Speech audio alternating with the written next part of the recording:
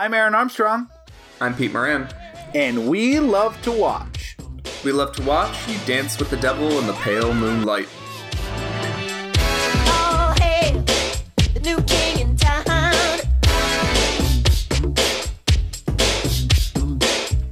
Young and old, gather round. Yeah.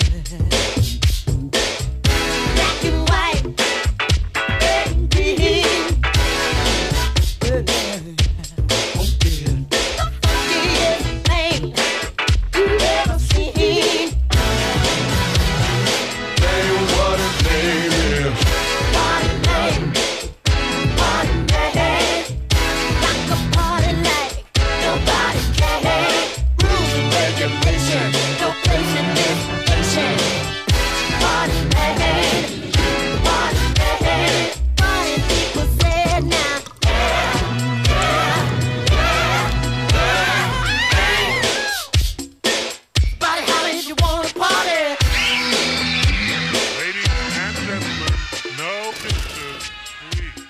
Peter, is that what we agreed on?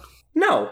Yeah. No, it's I had not. a suggestion that I thought was way better, so that's fine. It was too blank checky is the problem. It was totally blank checky, but so fine. We won't use it at the intro, but can I say it right now, Peter?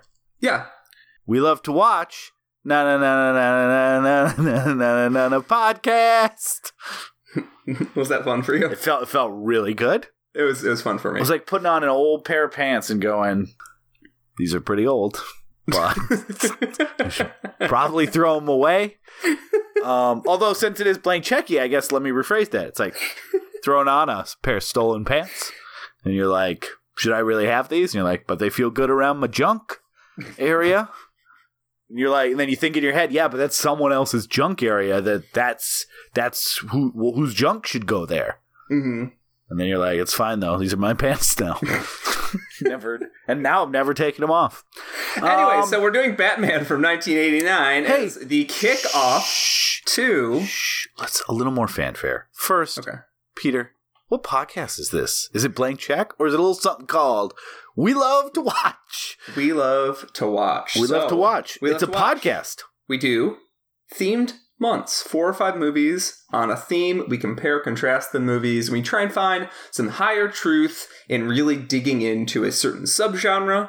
And superhero movies are now not even a subgenre. They're genre. A genre. If this is an old-time video store, it would be like drama, action, Marvel movies, and then like the sad DC movie one where you have to go through the Old West doors. That's where they put it's like porn, is what I'm saying. Yeah, and then because of that, Batman has become his own subgenre of superhero movies. We've gotten quite a few Batman movies, and they are going to continue making them. They're already rebooting Batman, I believe. I think they're doing Ben eight different versions, like with Joker, and who the fuck knows. And they're making animated movies that have mixed results pretty regularly. People didn't like The Killing Joke, but they loved whatever the one was before that. I've seen a lot of those. So yeah, this is something, I had said on previous podcasts that we had really wanted to do a series of movies for a month, so that we're really narrowing the focus down and kind of talking about the evolution of not just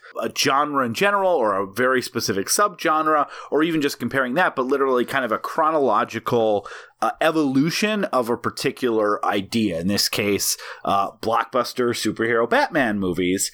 I kind of forgot as I was thinking about it today that we kind of did a series with the Dead movies back in November, but I guess those are so much more like we use that to talk about George Romero and his zombie stuff.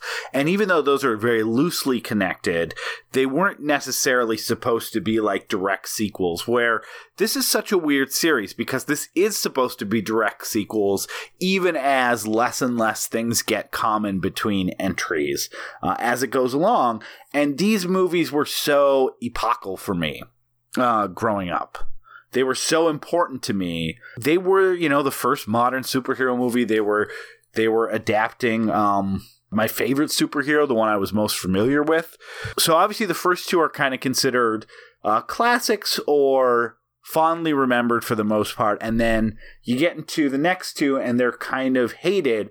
We're planning to talk about the last two, the Batman Forever, Batman and Robin, the Schumacher ones, hopefully as with fresh eyes, not looking at them as the franchise killers they've been viewed as, because the franchise bounced back and then has bounced way too far back to never ending, but just kind of these weird curiosos that I think it's probably been hard to watch without feeling animosity towards what they did to Batman for a while. So, and what's interesting though is to add in, even the first two movies are kind of divisive among fans, particularly the comic book people. They were just these were more critically successful. The first two were more critically successful than the Schumacher ones, the Burton's. And I really want to talk about the divisiveness among comic book people, because I kind of feel like that was a little bit not just overblown, but in looking at the rear view mirror, they decided they have a problem with it but we'll get into that in a second. So this is Batman, Burton Batman, which still feels like, even though Burton only directed the first two,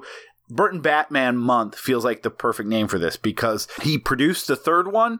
The third and the fourth one, while not directed by Tim Burton, feel like a paradigm shift or like a correction from where Burton took the series. So yeah, we're excited to welcome you. This is also going to be a weird month for us because we're recording the first two of these in February and then the last two in the end of April. So, which I can only see, Peter, helping the Schumacher movies if we view them as far away from the two Burton ones as possible. Yeah, I don't think the comparison is going to help, because I'm generally fond of the Burton ones, as you might expect. But the Schumacher revisit is going to be interesting for me, because it has been a really long time. Like a really, me really too. long time. I'm very excited about this month. I think it makes the most sense, Peter. And you know what? We care about making sense. I care about, sometimes I'm like, stop making sense. Oh, yeah. And then you put on a giant suit and you say, television. Is that the best impression I've ever done on this show? I think it might be. Yeah. Oh. Watching the days go by. Oh, you want a different song. Same as it ever was. Now, we should clarify for the audience why this is important to talk about kind of our history with Batman and where we were at when we first watched this movie, because you can check. I went through all the tapes of our podcast, every single one, and I found out that we say bat sometimes. Mm-hmm. We've said man a lot. Yes. And then weirdly, our most common word, period, forget this even analogy, just in general, our most common word is man bat. That was surprising when I got the little word. What do they call the word graphics? Yeah. It's like man bat in the middle, and then like there's a Richard and a talk going on each side. It's like a shitty acrostic or something. It's just it's a word cloud. Word cloud, exactly. I was surprised to find man bat, number one word cloud word that we've used, but the tapes don't lie, and we've never said. Tips. Oh no, well they can't because they're on tonight. Yeah. and I'm starting to feel this right. Yeah. Who's the Shakira? Who's the Wyclef? Yeah. Call in 1-800. I don't know. We love to watch. Tell us who you think is the Wyclef and who you think is the Shakira. Either way, your answers are going to be a little problematic. So, speaking of histories, Batman. Peter, what's your hiss? What's your hiss with the B-Man? What's my hiss? Batman is truly the only superhero that I was attached to, like, through my entire childhood. Me too. Well, I didn't know that. I honestly didn't know that about you. Yeah, I didn't really read comic books growing up, and I just loved Batman because of the animated show, Mask of the Phantasm, and these two movies, mostly. I'm a little older than you. I was then, still am. That's how time works. Look it up. So when I was in kindergarten and preschool, I was living in Montana, and I'd come home after school, and the Batman 60s television show was in syndication. I didn't know it was syndicated. I just thought this Batman show was on. I also didn't know it was supposed to be funny. I'm like 5 years old. This is amazing. So I would go as Batman for Halloween. I would make Batman costumes. I would find Batman toys. We'd go to the video store and I'd rent there was Super Friends type spin-offs of like Batman cartoons. So I was obsessed, and it was really the only one that I knew. Like I knew who Superman was, but I didn't see those movies till I was maybe 3rd, 4th, or 5th grade, somewhere in there. And Spider-Man, I don't think there was just no property to connect with because I didn't read comics like you. And so it was all movies and TVs, and Batman had the best ones of those. So, or really the only one available at that age for me. So when Batman, this movie came out, I was like, this is amazing. And I wasn't allowed to go see it in theaters, but my dad knew I was obsessed with seeing this movie. I was 6 years old. Came out, he rented it. He watched it the night before and then said, okay, I think it's going to be a little scary for you, but we can watch it. But he said, if it gets scary, we'll turn it off at any moment. Well, no 6-year-old in the world is going to turn off that fucking movie. So, especially if you know your friends are watching it. You're like, well, yeah, I got to make it through this sucker. Yeah, so I watched the whole thing and then never watched it again until I was probably in junior high because we didn't own it. When Batman Returns came around, Batman became kind of banned in our house. Like, I wasn't technically allowed to see that movie, and I watched it. I watched it at a sleepover where you see all forbidden things. Yeah, there were like speakeasies of the childhood era. Yeah, the moms dress up like flappers and like, choose from this selection of movies, and you're like, Nightmare on Elm Street, Child's Play, ooh, Batman Returns. And I remember, like, I think at the sleepover, to even add more context, I saw that my friend owned it, and I watched it while they did something else. Like, it was one of those, like, multi-friend sleepovers. Did you have those? I don't know how much time's changed. What do you mean multi-friend? Please elaborate. So, you know how, like, like Quado. You know how you might have a friend, but you might have a little friend with like a Quado inside. That's what you call a multi-friend. Sometimes he's your friend Roy. Sometimes he's Quado. Multi-friend sounds like a really rude name for someone that's a conjoined twin. No, so it wasn't that. No, it's just like a friend you can do other things with, like a multi-use tool. Like, I can play with him, or I can talk to him. A Swiss Army friend. So, yeah, it's so you called him a Swiss Army friend. I called him a multi-friend. Yeah. No, I just mean that, like, there was more than one kid over. Like, so, like, three of us were at. Multiple activities going on, like...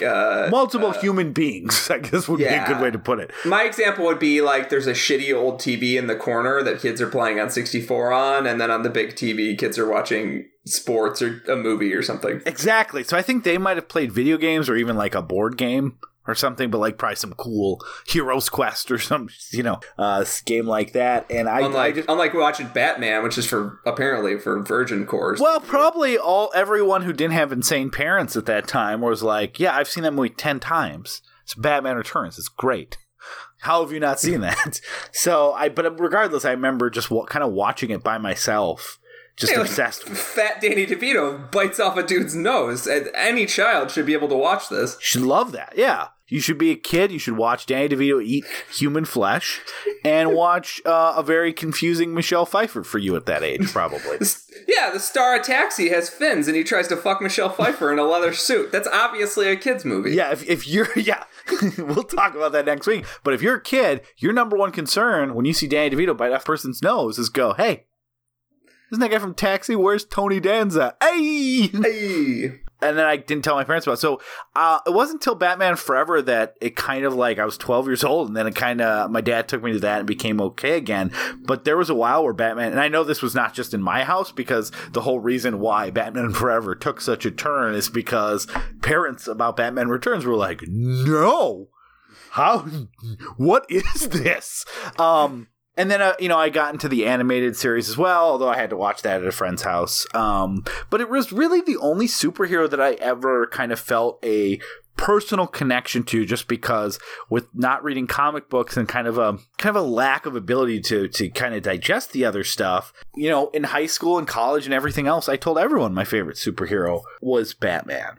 Like, it never really changed for me. If someone were to ask me right this second who your favorite superhero is, I'd be like, oh shit, am I on Reddit? And then 2, I'd probably say Batman. Yeah, I think also Batman has gotten a really good shake in terms of media. There's a pretty good argument for a few different Batman movies and TV shows and stuff being the best version of Batman. Yeah. I'm of the camp that says The Dark Knight is probably the best superhero movie out there. As someone who's mostly on board with the superhero genre, but is kind of reserved from it. You can go listen to our Iron Man 3 Yeah, episode for some- but my point is, you can make a pretty good argument that that's the best Batman movie. You can make an argument that this or Returns. A lot of people will say Mask of the Phantasm because they love Kevin Conroy's version, and that's just an amazing movie. I think you at the very least you can agree baseline that even if you disagree what your favorite Batman movie is, that Batman has the most good movies in aggregate. Or at least like worth watching. Like even if you don't like love Batman Returns, like it is truly a unique piece of visual storytelling, and it's Tim Burton basically having a like blank check, for lack of a better term, project where he gets to really push his visual techniques, his visual aesthetic techniques from this to extremes that even threw off people then. So like there's a lot of art throughout all the different Batman movies that I'm going to be honest, like the Bryan Singer X-Men movies are all very competent. Some of them have some dramatic import that I'm into. X2 is a pretty good movie, but like none of them really age well for me because I don't think any of them have particular thematic resonance for me, and I don't think that they have like particular aesthetic uniqueness that like they're more historically important than. Yeah, no, I agree. I tried to watch the original X-Men movie, and I was kind of a little bit bored by it. And X2's fine, but at least X2 has good fight scenes. Like X2 has a good a lot of Wolverine stuff in there. Is really fun. Yeah, I mean the only X-Men movie that would like be considered for a top 250 list for me is First Class. Like I love that movie. I don't know. I am of the mind that the Batman series has the most diversity among it, and it's the most worth talking about. Like Batman vs Superman, I think is a not good movie, but is a movie that I can't let go because it's so interesting to talk about, and the aesthetics of what Zack Snyder decided to do in certain like dream sequences in particular are really interesting to me. And most of all, it is because people are very conservative with what the Batman character is. And that movie broke all those rules for a lot of people. That's interesting that you say that, though, because not necessarily me, but for people. Well, but people felt like it broke all the rules of the Nolanverse. I think that we've kind of got a sense of our past, and I don't want to belabor this, but I feel like we almost do need to talk a little bit about the Nolan Batman movies because they are such a sense of these are the true Batman movies. Do you want to do like a couple minutes? Because I feel like they are going to be the elephant in the room when you're talking about Batman movies. So the Nolan movies, in terms of aesthetic and the technical skill that Christopher Nolan has as a filmmaker, makes them my favorite movies. And also the way that it took the version of the version of Batman that I got attached to, which is the Frank Miller Year One and Dark Knight Returns Batman. It takes some of that stuff and kind of grounds it in a believable world. And so yeah, I without putting too fine a point on it, my favorite Batman movies are the Nolan ones. Like, so can I? It's a very edgelord answer, I know, but it's not really. Yeah, it's obviously not. And I almost hate saying this because I don't want to slack off the Nolan movies because I love those. Like I actually just rewatched all three in the last 2 months because another podcast that we have not mentioned, I was going through their Nolan miniseries, and it's been a couple years since I've seen the Batman movies, and I still love all of them. I always have, but these first two Burton Batman movies are my favorite Batman movie. You know, Dark Knight would be a third, and I'm not going to argue that Dark Knight is probably a better directed movie and a probably more faithful interpretation to the character, but we'll talk about it when we get into talking about Batman. But there's just things I love about the Michael Keaton portrayal and the more fantastical portrayal of Gotham and Batman that I think the approach to realism that Nolan takes kind of sucks a little bit of the warm feeling I get from those movies. So I really do love those movies. The last thing I would ever say, I mean, I saw Dark Knight in theaters like 4 times. I'm not trying to do a reverse edgelord and say I think the Nolan movies are bad. they just don't have that same warm, special favorite movie place for me as Batman and Batman Returns. You know, you were talking about Batman versus Superman being like the new edgelord version of Batman that everyone gets pissed about. I will say we're going to talk a little bit what happens in Batman and the way that like Keaton doesn't follow the Batman rules once we get into the show proper. But I'll admit, I kind of feel the extremism and fervor that too many shitty Nolan fans took from the Nolan Batman movies as like something that almost frustrates me towards them, that makes them a little frustrating to me, the way that like too many fanboys took those movies as the only possible interpretation of Batman and now like throw their hands up when like Batman vs. Superman is not a good movie, but the fact that I had to read 1 billion internet comments about Batman doesn't kill people. It's like, well, who the fuck cares? Like, you know, this Batman kills people. It's okay to do a different interpretation of the character, but those movies, just between being Nolan movies and amazing movies and Batman movies that also reinvented the superhero genre, I just feel like they're treated a little bit too much like the actual word of the Lord. Yeah. And less is like, this is just a really good series of superhero movies. So, and that's not the movie's fault. It's not. That should not take away from the movies. But if I was to say that it hasn't weighed on me and took a little bit of the shine off those movies, I would be lying. It's not the movie's fault. It's just living in the world and having to deal with the omnipresence of Nolan and Batman fanboys on the internet. I also agree with you that there's almost like a politicization of this debate, and that like wading into these waters can be a little bit dangerous with like because there's an entire DC contingent that is like vicious about any criticism of the new movies, which I'm a defender of as okay, interesting experiments. But I think that the central thing about Batman is he is a weird character. There's nothing you can do to make me think that like Batman is some sort of normal person that doesn't have a bunch of fucked up emotional issues going on in his head, and that his job, what he's doing, is totally noble. Well, and that's one thing I can't wait to talk about Batman, because in Batman, in Burton's Batman movies, Batman is a fucking weirdo. He's so weird. He's not just like an angry boy who like never got over his parents being killed and then like created a persona to deal with his pain. Calling him an angry boy sounded patronizing and dismissive in a way I didn't mean it. So to be clear, that's a great interpretation of the character. But Batman in Burton's Batman movies seems like he couldn't be less affected by his parents' death. And it's just like, oh, interesting. I'm finding out more about that. And it's it's such an insane interpretation of the character as just this weirdo. Also, politically, there is speaking in a more literal political sense, there is a conservative attachment to Batman as a character, just like there is as a Punisher the character, and that's grounded in a couple things. One, it's the belief in vigilante justice as a legitimate means of accomplishing justice. And Batman also can be very fascist at times. And so that's why I always, whenever people get too excited about the Nolan movies and are also conservative, I get a little weary, because I'm like, ooh, did you take the wrong lessons from the end of Dark Knight?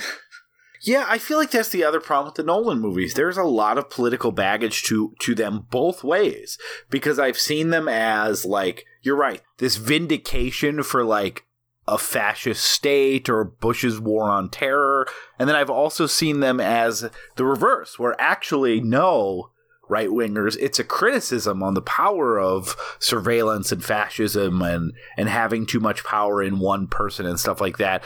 And I would lean towards the latter on that. But again, it's just the idea that because Nolan's movies are so taking on the real world and so placed in the real world, I think it makes sense that you have to discuss the real world implications of this superhero and the super villains that's created, and tied up with all the other things I just said about the Nolan Batman movies. Sometimes that just gets exhausting. There's a lot of baggage in those movies. and they're great movies. And again, it's not the movie's fault that there's so much bullshit surrounding them. But that's what happens when you make like one of the biggest movies of all time that has this much of an impact on people at a time when the internet is like booming and blossoming.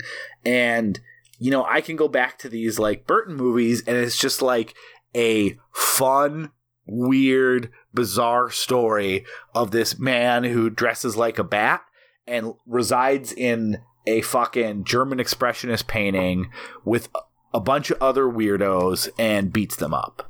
And like that as an escape for me is from current superhero conversations or everything wrapped up in the DC universe right now and the way Batman's been politicized around the globe and back is just like refreshing and exhilarating for me. Yeah, it's kind of fun in a sense that this person that both of us looked up to as children. And did you ever have Batman Halloween costumes? Oh yeah. I mean, I did too. I literally, like, my brother and I made Batman and Robin just, like, costumes for just going about our day sometimes. Hello, sir. Hello, sir. This is a great thing about being the oldest, though. I always got to be Batman. I'm assuming if you did that with your siblings, you were Robin. That's Robin. No, my older brother was a comic book nerd for a little bit of time, but he was never really, like, the dress up with his brother kind of nerd, so... well, if you're listening, Peter could use a hug right now. Yeah, I always can use a hug. A nice warm hug, not too sweaty, not too clammy. Did we hug when we met each other? I think we did. I imagine I hugged you 3 to 4 times. I think so. I'm a big hugger too. I'm a big consensual Midwestern hugger. Man. I'm like, well, yeah. Obviously. Like, I'm not just, like, hugging people to be like, we're having a conversation, I better interrupt it with a hug. But, like, sir, I know you're happy about this Domino's coming to your house, but I have boundaries. This is my tip. He's like, sir, I definitely do not want to get closer. No, sir, I felt your tip. Yes. Yeah, but it is fun to see Batman be relevant again, especially in a political thing where people are arguing about which version of the character, is giving kids the wrong message, which version of the character is sending the wrong message to misguided adults. Are these new movies, these new DC movies, are they actually saying something interesting about the character, or is it just a canary to let us know that this character maybe is nearing his death? Maybe Batman needs to be put in the ground for 20 or 30 years. So I do really we gotta cut the cord at some point, because we could talk about Batman as a character, a generalized character, for 6 hours and then talk about the movie. So. Yeah, but I think that both sets up already our history with this movie specifically, and also kind of where we're coming from Batman. So it definitely sounds like I'm a little bit of a... I mean, these are... The first 2 Burton movies are... 2 of my... If I had to make a top 100, I would have trouble deciding which one of these to leave on, because I'd feel kind of shitty having 2 Burton Batman movies on the list of 100 movies. Like, I got to be able to think of something else. But it would be a tough choice for me. And obviously... no shame. Whenever you're putting together a top 100, no shame. You're not making the list for anybody but yourself. Yeah, but you don't understand, Peter. I am my worst top 100 judge, so I need to impress a total monster. Yeah, and Peter is fond of these, but it sounds like prefers given a choice between a locker containing an equal amount of dead bodies, but one of them has a Blu-ray of the Dark Knight trilogy, and the other one has the Blu-ray of the 2 Burton movies. Sounds like you're going locker, dead bodies, Nolan Batman movies. Yeah, I am, and I really hope that doesn't make me sound like an edgelord, but hopefully they keep making bad DC movies so the Nolan movies keep looking better and better, right? Like, they're like calm, reserved, sober movies. Yeah. They're like trying to do the Trump technique where, like, Bush was such a bad president. What if we all rally around Trump? It's like, well, you didn't need to do that with the Nolan Batman movies because people like those. Yeah, too much. We need to bring Batman way down so we can do a good middle-of-the-road movie that people love. So anyways, yeah, let's talk about the Batman movie that started the modern superhero movie, 1989's Batman.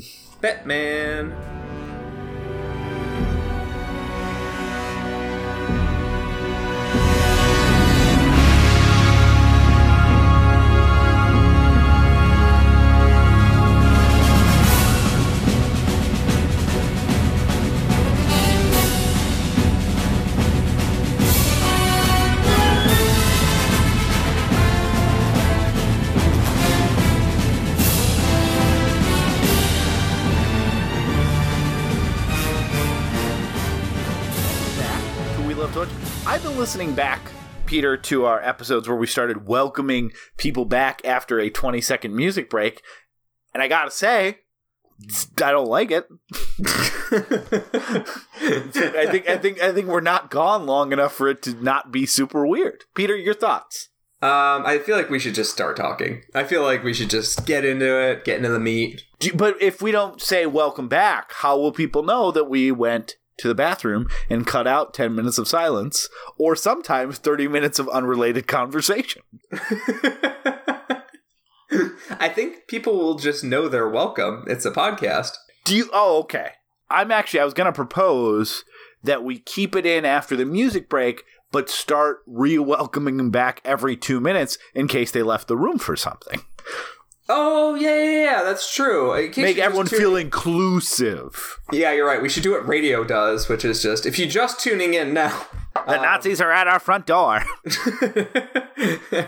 You know, if your workout just got boring now, if your actual workday just got boring now... Let's take a poll how people listen most, whether it's driving in cars with boys. Here in my car, I feel safest of all. Oh, that's a great place to be. Or working out, or drifting off to sleep, and figure out what little additives would make the most sense for our listeners. Like, should we be like, you're doing great, keep lifting those legs up, you're gonna look great in that swimsuit.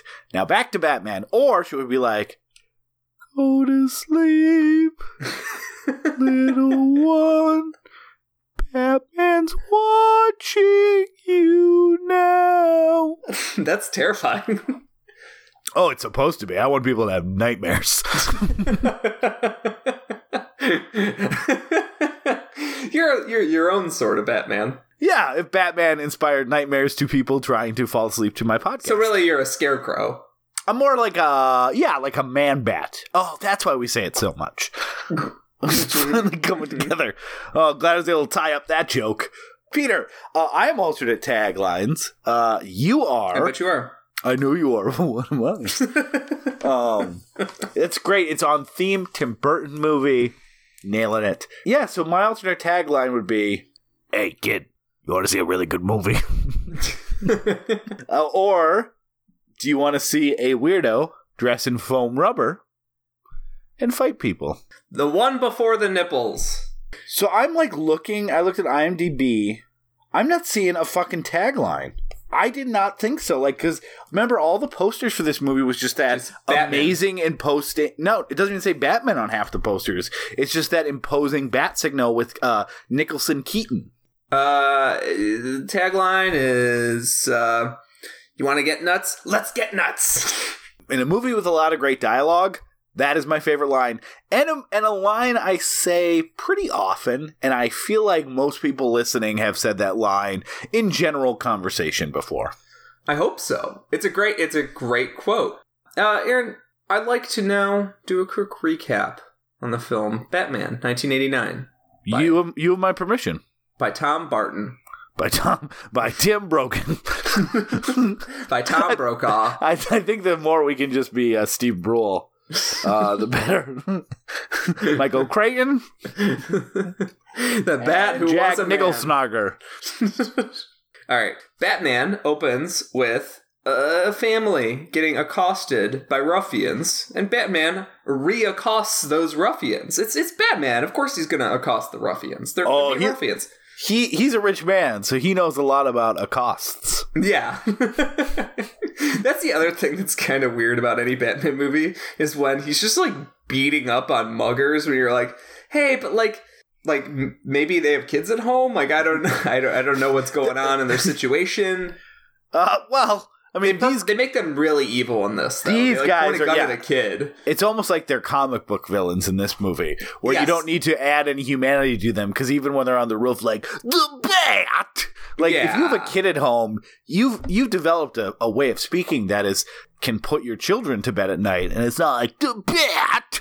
The Bat! Yeah. Yeah, it sounds like Tom Waits is making fun of a carnival barker. That first guy does look like Tom Waits in some heavy makeup. The Batman's, roughing up some ruffians. At the same time, He's going off. He's socializing as this guy Bruce Wayne. Kind of. If you call socializing hiding in his closet while other people have a party at his house, yep, he socializes. So that's sort of the way they make Batman more of a populist hero, is that he doesn't like his fame, and he doesn't like his money, and that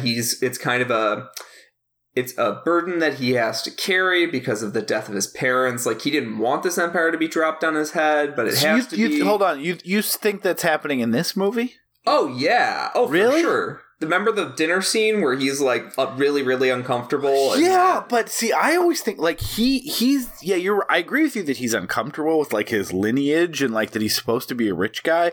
I think it's way beyond, like, him playing I guess I'm supposed to be a rich guy. Like, he seems like he's just kind of stumbling his way through, like, being a normal human being. It's like he plays Batman like he woke up from a coma with amnesia, looked around, said, I'm a rich guy, I guess, and I'll just be a rich guy now. And what do rich guys do? And is, like, improvising his way through his entire life, because at the core, he's just a messed up weirdo. Yeah.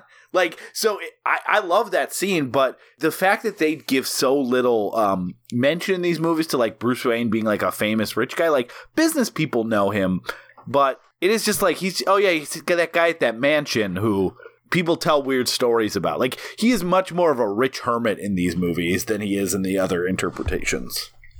So yeah, the one thing that you get from all the movies, in Dark Knight, there's a scene that I remember and no one else remembers when he's, doing his schmoozy thing, because Dark Knight has a little bit of Patrick Bateman in it, and Christian Bale's a little Patrick Bateman in him in that.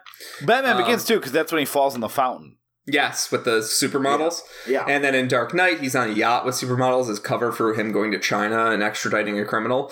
In Dark Knight, there's a scene with him going on a balcony. He, like, pours the champagne out, and it's supposed to symbolize that, like, he doesn't like the trappings of wealth. And this movie has a scene where Batman is, like, sort of walking around a party, but he doesn't really know how rich people are supposed to act, I don't think. Like, because Michael Keaton, just like Jack Nicholson is bringing a lot of Jack Nicholson to the Joker, Michael Keaton is bringing a lot of Michael Keaton to Batman. This sort of, like, I'm just like a regular guy. I'm like a working class regular guy.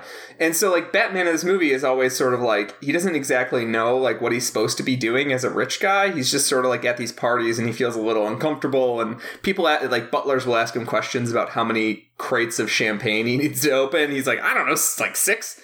6 sound good. You don't see him interact with. I guess you see him kind of throwing the dice at that one point.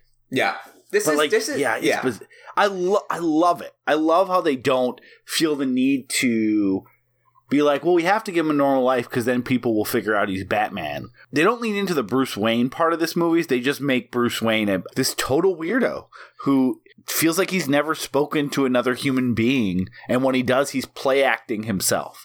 Even we're really getting off topic. I'm very excited to talk about this movie, so I apologize.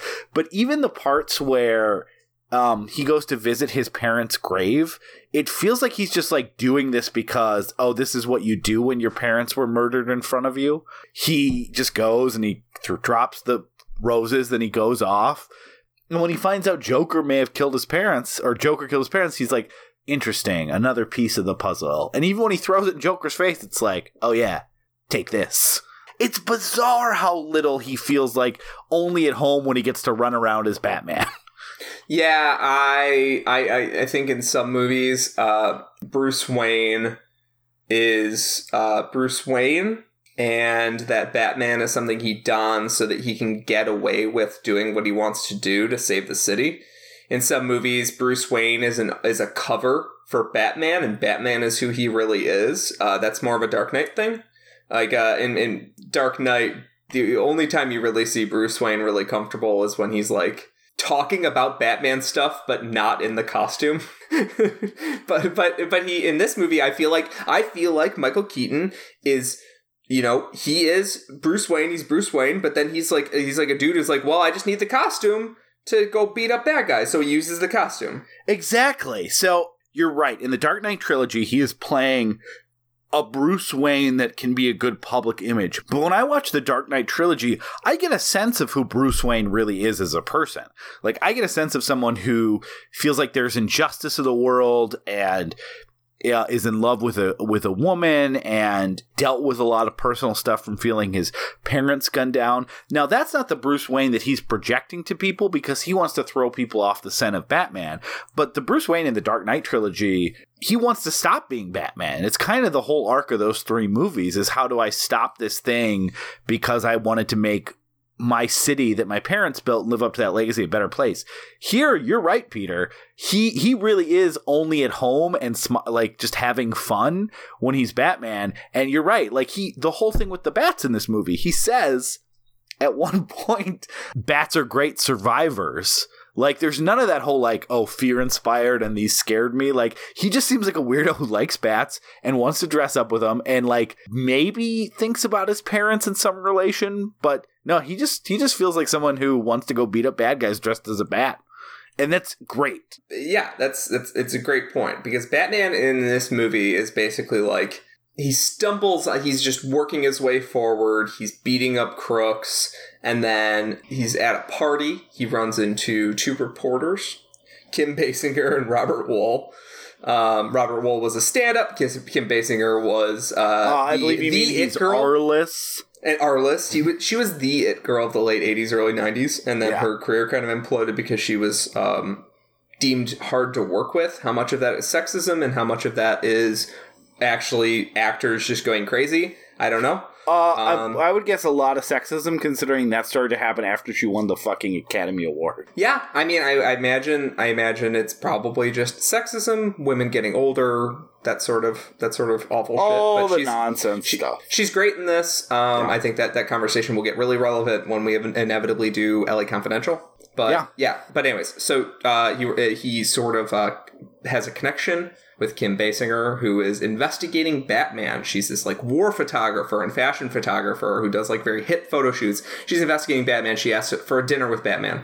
At the same time, Jack Nicholson is this Jack Napier, this, like, mob hood who gets set up by his boss for fucking the boss's wife. He gets set up by his boss, Jack Palance, for having sex with his wife, and basically, like, sends him to do a job, and the job is a setup. The cops show up. There's a shootout with the cops and the mobsters, and Jack Napier falls into a vat of green goo, and Batman cannot save him. I would also say he does not try. Batman only sort of tries to save him. He's got a weird smile on his face when he's, like, half-heartedly holding on to his hand, and that's it. Yes, Batman is a murderer in this movie. We'll get to that later. I want to talk about that right after the plot recap. People freaking out about Batman being a murderer is a little silly, because Batman has been a murderer for a very long time. So at the very least, he's like even in the Nolan movies, he's a manslaughterer. Yeah. In the Nolan movies, they take a lot of time to, like, pretend like concussions and fucking face punches and dropping people off buildings doesn't actually kill them. But anyways, so Batman goes to this factory. He has this altercation with this guy. Then we see the character of Jack Napier becomes the Joker in this sort of, like, transformation sequence. And he takes over the entire mob organization. He kills Jack Palance, and he starts running all these crazy jobs around the city, getting the attention of Batman and Kim Basinger. He catches a shot of Kim Basinger, finds her really beautiful, really interesting, and decides he needs to woo her. And he kind of pursues her. At the same time, Batman is pursuing her. Batman and her have a very successful date. Batman starts to ignore her because he's Batman. He has higher duties, and he sort of catches himself, like, getting too attached to the domestic life. Like, he kind of feels like he can't provide a domestic life to her. Very normal, sort of like cliched men are afraid of commitment bullshit. I don't know if it's that in this movie. It just feels like his true love is Batman and being Batman. And so he just, like, I think there's less of a fear of commitment and more just like I got focused on my own shit. Oh, that's right. Yeah, no, she's really nice. I like her a lot. Yeah, but he is clearly very into her. It's not a James Bond thing where he's like, you're hot. And then the movie just moves on from the woman. Yeah, he feels like someone understands who he really is, which is this weirdo that likes to go do crazy shit in the night, and he's not really good at being a rich person. There's a scene where he's trying to tell her he's Batman, and he fails and fails. And then Joker invades her home, shoots Bruce Wayne dead, and she sort of gets, taken away. Oh no, she doesn't get kidnapped there, does she? No, he leaves in the her. apartment. He leaves Yeah, her. no, he so leaves- for some reason, Joker decides to leave her in the apartment after coming to basically kidnap her or woo her. And then I think he was trying to woo at that point. I think it doesn't become like it's only at the end when there's chaos going on that he feels like he needs to up his game. Yeah. So then, Batman survived. Batman goes back to his crib, and and Kim Basinger goes looking for Bruce for some reason. I'll get into that later. Goes looking for Bruce, ends up at the house somehow, and then Alfred just lets her into the Batcave and kind of solves that whole, I don't know how to tell her how I feel and what's inside of me, that whole subplot. Yeah. Alfred basically just solves it by being like, he's in the basement, it's a Batcave, watch your step, it's wet down there with bat shit. Then the movie progresses forward with those two knowing kind of what each other is up to. And there's a big bicentennial for Gotham coming up, a big party. And what basically happens is Joker's going to release a bunch of gas over the city. And so it reminded me of the plot mechanics. So basically everybody in Gotham is using one or two chemicals that can be mixed with... Sorry, go on. Oh, I thought you said remind me. Oh, yeah, go on.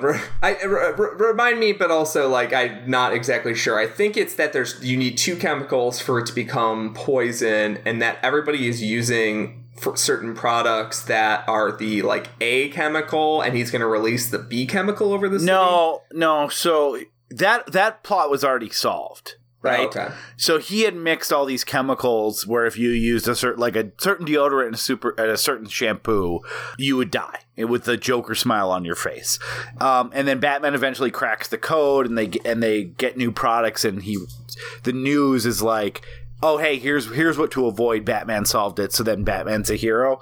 So then he just goes and throws a giant parade and throws money. Also has these parade balloons that are supposed to unleash the gas and just kill everyone. Forget the middleman of the toxins. Just you get the gas, you die. And a bunch of people die with Joker smiles on the face. And then they go up. Basically, the Batcopter or the Batjet takes all the balloons away. And then it becomes that confrontation on the church where Batman beats the Joker. He falls to his death and then is just with Vicky Vale. Yeah, and Vicky Vale leaves town, which is really nice that they don't set up the end of the movie with her and him together. While still being together. Because in the sequel, he mentions that it didn't work out with her. Yeah, but I think it's pretty clear at the end of the movie that she is moving on from Gotham. Oh, really? Yeah. I got the sense they were still together because I thought they'd just taken him to... Because she gets in the car with Alfred.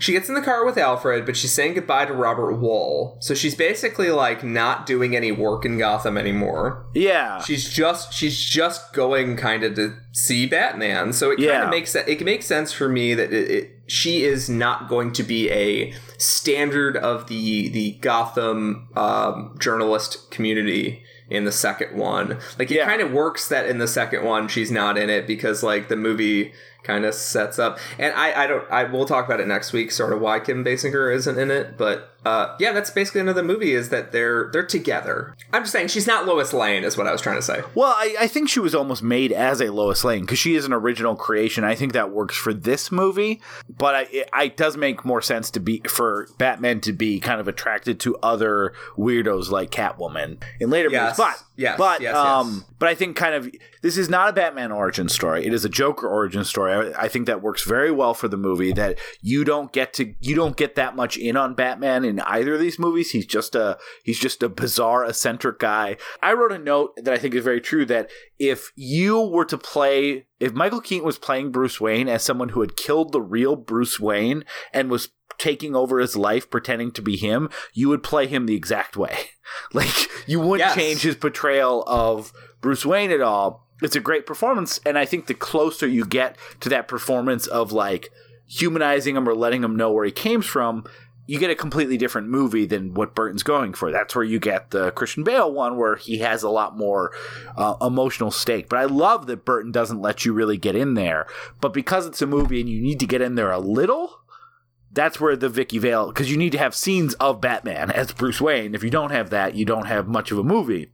She's a reflection character. Exactly. So she's there. She's there. Movies, yeah. The way that she reacts to him lets you know how to feel about him. And just lets you have some scenes with Bruce Wayne as Bruce Wayne, so he's not Batman the whole movie. It's one of the criticisms of Batman Returns that because there's much less scenes like that, you basically have all scenes of the villains and then like 1 or 2 scenes of just Bruce Wayne being Bruce Wayne, which, again, makes sense for that movie, but does suck because Michael Keaton's portrayal is so good. So you take out the Vicky Vale scenes in this movie, you basically have no Bruce Wayne whatsoever. But because, here's the thing about this movie, I don't even want to get into the history and how it came to be because, first of all, it's such a well-known story at this point because this movie has had so much written about it, but also I feel like it would take the entire podcast because this movie went through so much stuff to end up getting to Burton, Keaton, and Nicholson. So I think we do a disservice to this movie if we tried to run down all that and we wouldn't get to the actual movie. So I will say that it's a great Wikipedia journey. If you don't know it already, but this is a movie that was unsurprisingly in development for a long time, and there was a lot of different versions of what it was supposed to be before they kind of wanted to take advantage of the Dark Knight Returns tone and darkness, and then eventually settled on Tim Burton, who pushed really hard for Keaton while the studio really wanted Nicholson in there. It's kind of if you're a fan of how these movies come to be, this one's got a lot of twists and turns. So instead of talking about that, though, I would like to touch very briefly on the biggest criticism of this movie from a modern perspective and a little bit at the time, which is that Batman kills people. We can add on a little bit to that, the fact that Joker was the person who killed Batman's parents, which a lot of nerds don't like, and then also the fact that Alfred just shows Vicky, like, you're right, he's down in the basement playing his video games. Just tell him dinner's going to be ready pretty soon.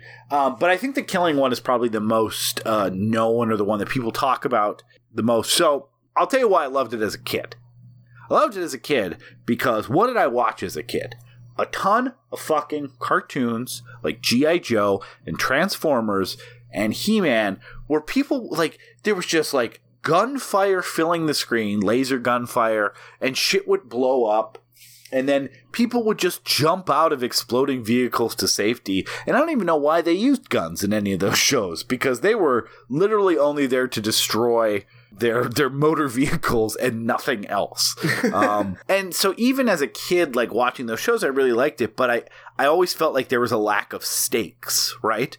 So this was my first PG-13 movie. It was definitely one of my first, like, I think adult movie is fair to say. So the fact that, like, Batman was not, like, murdering people in cold blood, but not taking any steps to stop their death, or if the easiest way for him to get from point A to point B was to kill someone, he would do it. And none of the violent or fascistic or due process implications that people like to talk about in these comic book movies, which sometimes gets a little old to me, just because there is important to discuss how an allegory works, which are some comic books, and sometimes it's just okay to accept that this is a comic book cartoon world. So the killing thing actually, like, seemed like finally a movie that kind of takes the fact that not everyone can jump out of the way of gunfire all the time seriously. It just felt so different from everything I was watching and kind of answering a complaint of all the media I was consuming at the time. So I definitely would never thought of myself as a bloodthirsty kid, but I did get annoyed that every TV show I was watching followed the same trope. And at the time, I probably didn't even understand why. Like, I didn't understand that they were doing that so that kids don't see people being murdered all the time, which is a good thing. I'm not complaining about that. But for me, it was just like, oh, another time where their awesome guns can't do anything. So, speaking as someone who's a little younger than you, I didn't understand in this movie or the sequel that Batman was killing people so much as, like, death versus being alive and death versus being incarcerated. Like, I didn't understand any of that. I just understood it as Batman won against these people. Which has its own implications, right? But, like, I was young enough that I was like, oh, Batman beat them. So, like, to me, Batman punching them out and Batman dropping grenades out of the Batcar to blow them up was an identical thing, except for watching him punch people was more fun. So that's all I really wanted to punch in with, because, like, as I was a little younger than you, I didn't understand that Batman was killing people. I just understood that Batman was winning. There is a lot of that, because it isn't cold blood. It's not like the Punisher, who's like you said, like almost like getting off on. It's his only way to feel emotion again is to kill people that in the most gruesome way possible. Yeah. Heads through knives, like, well, knives through heads mostly, but sometimes heads through knives. Sometimes it's head more into the knife than knife into the head. You got to admit. Yeah, exactly. But sometimes it is just like, hey, you know what? The easiest way to stop people from dying in horrible gas attacks? How about if I blow up the gas factory and hope the Joker's in there? Like, you know, there's taking aside the moral quandary issues of all that and the one for the many and stuff like that. From a logical kid perspective, it just makes sense to, oh, you want to stop the person from gassing the city? You should just blow up that guy. And then, you know, your problem is solved. So I feel like that and the Alfred thing, letting Vicky Vale into the Batman, because Alfred would never do that. And the Joker being the person that kills Batman's parents instead of Joe Cool is why a lot of people nowadays say that this movie sucks. Though this movie is it is considered a classic. For all my problems with it, I think it's an unabashed classic. It is very important to film discussion. It is much better than a lot, like, I don't know, 90% of superhero movies. I think that there is a criticism of this movie and the next movie, but I think that the vast majority of people remember this movie fondly. Yeah, and I think that's true, but I just have heard that those components stuck in people's craw. That's the way I'm going to start talking now. A lot of craw sticking. Yeah, you're just a common man.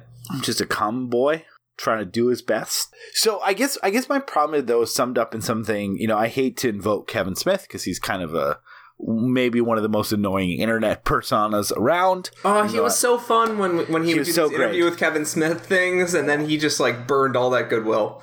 But I kind of feel like he's the perfect example of a certain type of internet nerd who likes to shit on things when it makes sense to him, and then will reverse his position the next day. Because I've heard Kevin Smith fondly recall Batman 1989 as the movie that superhero movies, like every comic book fan was walking out of there giving high fives because they finally did a gritty comic book movie and it was amazing and it was this big summer blockbuster and it was everyone's favorite movie that was a comic book fan. I've also heard him in separate interviews describe it as something that comic book fans hated because it didn't take the character seriously, and it had Alfred, you know, he killed people and it made it too much of a cartoon, you know, all these other criticisms about the comic book version of him that I listed. And I feel like that is the perfect way to sum up what I feel sometimes is the criticism of this movie, which I guess it's fair. It's just that when you hear someone who, I don't know, it's like the people that say instinctively Return of the Jedi sucks without like going, yeah, okay, maybe it's not as good as the other ones, but I guess I just got so caught up into the internet hate templates about Return of the Jedi that I forgot that there's like a lot of really good stuff I like in that movie.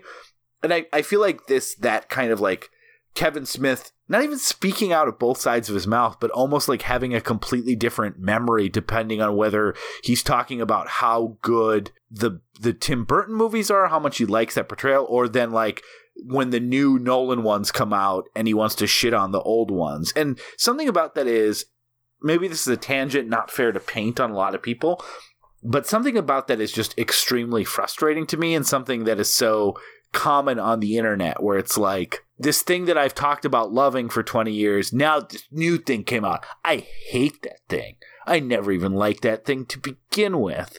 And because of we're going to talk about how kind of the Nolan movies redeemed Batman after Batman Forever and Batman and Robin.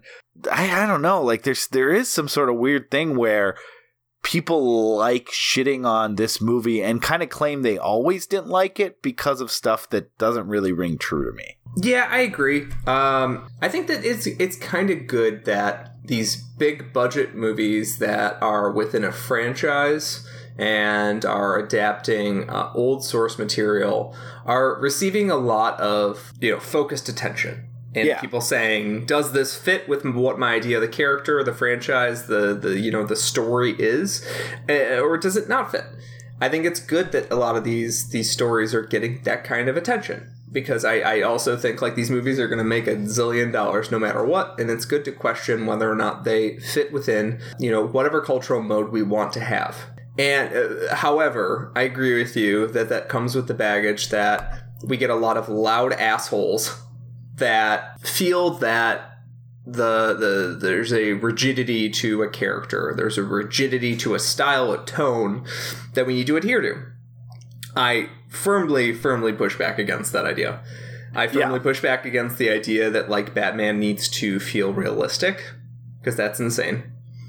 Even Frank Miller stuff that was leaning into modernizing the character and making him take on more like edgy and more violent sort of scenarios. Even that was not realistic.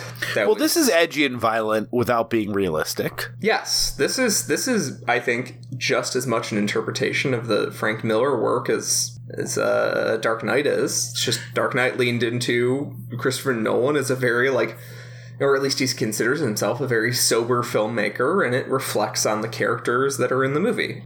What you said, it happens all the time, but I also feel like there's like that problem of the internet that we talk about all the time. Like, you can't have two separate thoughts in your brain at one time. So yes, people look at Nolan and go, oh, that's the Batman I like. Now I can't like this one.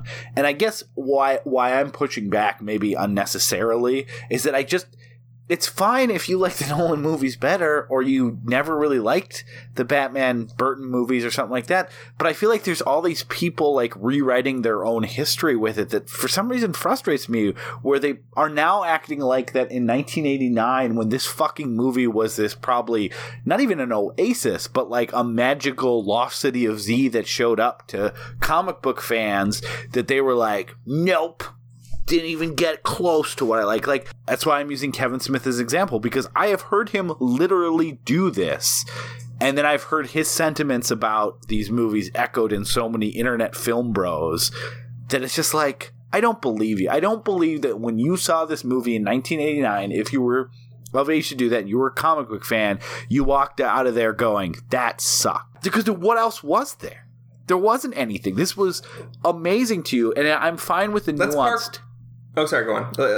Just to finish my thought, like, I'm fine with the nuanced take of, yeah, I was blown away by that, but then I'm so glad these Nolan movies came out, because they actually are even better interpretation of something I like, or other comic book movies that came later. That's like fine. My thing I'm weirdly pushing back is that I don't hear that as often as I do, I never liked those to begin with, which just rings so false to me. I think that's an awesome point. I think we need to park there, because that is a great point. The series is, in ways good and bad, a grand indicator of what superhero movies would be up until basically 2 or 3 years ago. Or at least, at least until Dark Knight, and then a bunch of movies after that. While Superman made a lot of money, Superman's sequels made some money, the grand structural form of this movie, the idea of introducing a character in this way, that you have sort of a origin story combined with a villain origin story. Yes. A little bit of an origin story combined with giving you, their greatest villain and seeing if we can make a franchise out of it, is the model of the movie, from micro details to macro details. Yeah, let's throw an indie director and a big star and someone who's famous but not quite famous for this role. Yes, this is the model. Yeah. Superman and a bunch of other superhero movies had happened before and between. Superman is famous because it made a lot of money, and, 2 out of 4 of the movies are pretty good. Yeah. But this movie, really, the shape of the movie, the structure of the movie, how it's made, how it continued on as a franchise, set the tone for what superhero movies would be forever. I really don't think that Marvel revolutionized the format as much as people think. I think that a lot of the problems that are in this movie, I don't think they revolutionized the format of superhero movies. I think they revolutionized the format of a series of movies. Yeah, which I think is a separate thing. I think one of the greatest revolutions that Marvel pulled on the movies was to make them good. So people they brought in good talent and consistency, and then people looked back on it to be like, oh my god, they did something crazy. And it's like, well, no, they just made a lot of good movies with a set producer who had standards for scripts and would not let something go forward without approval. Well, but I would give them credit to, I mean, you name almost any movie franchise and they were built on sequels to the other one. Marvel really is the first one that's like, let's do comic books, it's set in the same universe, and you'll see maybe a character here and there, but it's just their own movie. That basically wasn't done before 2008. So they can get all the credit in the world for revolutionizing a movie series, but I agree with you that, I mean, even fucking Batman Begins, let's look at the goddamn similarities. What do we have? Art house director, had a couple hits, gives a chance to prove himself. Oh, do we have a guy who's on the verge of A-list and's well known for certain things, but it's kind of like, oh, that's an interesting choice for Batman. I like him, but this is kind of going to be a new thing for him, and he's not quite a household name, although Michael Keaton might have been a little closer to a household name, but definitely not for action movies. And then it's like, oh, how about we get one of the biggest older stars in the world to be the main villain? Jack Nicholson. I mean, it's hard to compete with that for biggest star, but Liam Neeson's a pretty big get, and that's in the same template as older villain that Batman has to square off against. So right there, even Batman Begins in a lot of ways is following that kind of archetype tentpole that Burton kind of set up in the way the movie was made. Yeah, I think that's a great point. I think that. But yeah, so if you do you mind me kind of walking through some of my problems with the movie? Yeah, I'm interested to hear because I think this will kind of make my point of why this movie kind of set the standard for what all future superhero movies would be. Yeah, let's do that, and then I know we're going to run out of time very quickly. Yes. Thankfully, people have seen this, so then let's go through your issues with the movie, and then let's just do some rapid fire shit we like, and just accept the fact that you've probably seen this movie. And we're not going to have as much time to talk about the individual stuff, which is probably good because you know what deserves it more? Batman Returns and probably the other two movies, because those are probably less fresh in people's mind. Yeah, I think it's a great way to approach this. So, my first problem with the movie is that it has too many undercooked themes, and what that comes from is somebody adapting. At this point, it would have been, 40 years, 30-something years of comic book history? I think 40, 45 probably. Yeah. This too many undercooked themes. So the movie has Joker and Batman being the same thing, but the movie only sort of hints at that in a couple dialogue exchanges. It has Batman trying to somehow claim a normal life with somebody, with him and Vicky Vale. But that's also, undercooked. Yeah. The movie has a origin story that they try and hook into the main of the movie, and I think it actually really hurts the movie. I think trying to get an origin story in there in retrospect was a really bad choice. Though people at the time were asking why did Batman become Batman? I don't think when I was watching the movie in 2018. Anybody was asking that? Yeah. There's just a bunch of themes in there that are kind of undercooked, but the movie hints at all of them instead of committing to one. That's something that I think superhero movies have had a problem with in both Marvel And basically, you know, in the Marvel movies before MCU came around, the X-Men movies, it was a problem with the Fantastic Four movies. It's a problem with all the weird little 90s movies where they're like, let's just like throw a bunch of character aspects in the movie and see what happens. This movie is just way better than most of those. See, it's interesting that you see those as defects, because I barely see those as theme. The dead parent thing is so barely there, and if anything, even the Vicky Vale stuff, like, he doesn't want a normal life. He doesn't want to turn his back on being a superhero. He just is like, oh, this person accepts that I'm a weirdo. Cool, I'll stay with her. I would say that this is one of the few superhero movies that isn't trying to be anything else but a superhero movie. I don't think there is any sort of underlining, like, allegory or satire or point that this movie's trying to get at like a deeper meaning. I think the best case you could make for some sort of underlying theme to this movie is that Tim Burton saw a simpatico strange man in the character of Batman as someone who has these, like, urges, and made him somewhat biographical movie in the way that he would eventually do with, like, Ed Wood. But I feel like there's almost no subtext on screen, and this is literally just a true comic booky cartoon with a lot of dark edges story about a man who likes to be a Batman and just is gonna punch and kick and gadget his way through people that he thinks are bad guys, and that's it. And I honestly, I think a lot of movies just took so much of this and added so much subtext. Like, even Batman Returns, we're going to talk about it. It becomes a lot more of, like, what separates the weirdos who are good guys from the weirdos who are bad guys. And that's a lot of the reason I like the movie. Is the movie is about a bunch of weirdos. It's all weirdos. It's all freaks. From top to bottom, everybody is a fucking freak, and everybody thinks they're the like one who gets it. Yeah, and they're all freaks trying to find, like, what their identity means. And so I do think there's a lot more themes in the sequel. I don't think there's anything here. And I don't mean that as a criticism. I've told you how much I love this movie. I think this is... And maybe that's why I also think it's refreshing, because so many superhero movies... I don't know if the directors and the writers feel like there is a pressure to be about something more than superheroes. You know, you go down the list of, like, superhero movies, they're usually about something, and I like that this one's not. So, I think a lot of people's complaints with this movie are that, you know, Batman kills, and the second one is that Batman's parent subplot feels a little stuffed in. I think that it's barely there, though, right? No, I think it's really, really important to the movie, and I think that it's a detriment to the movie. See, I think it's barely there. It has that quick flash. It's a well-directed scene to let you know, but he only remembers it. He doesn't remember it when he's mourning. See, that's what I like about it.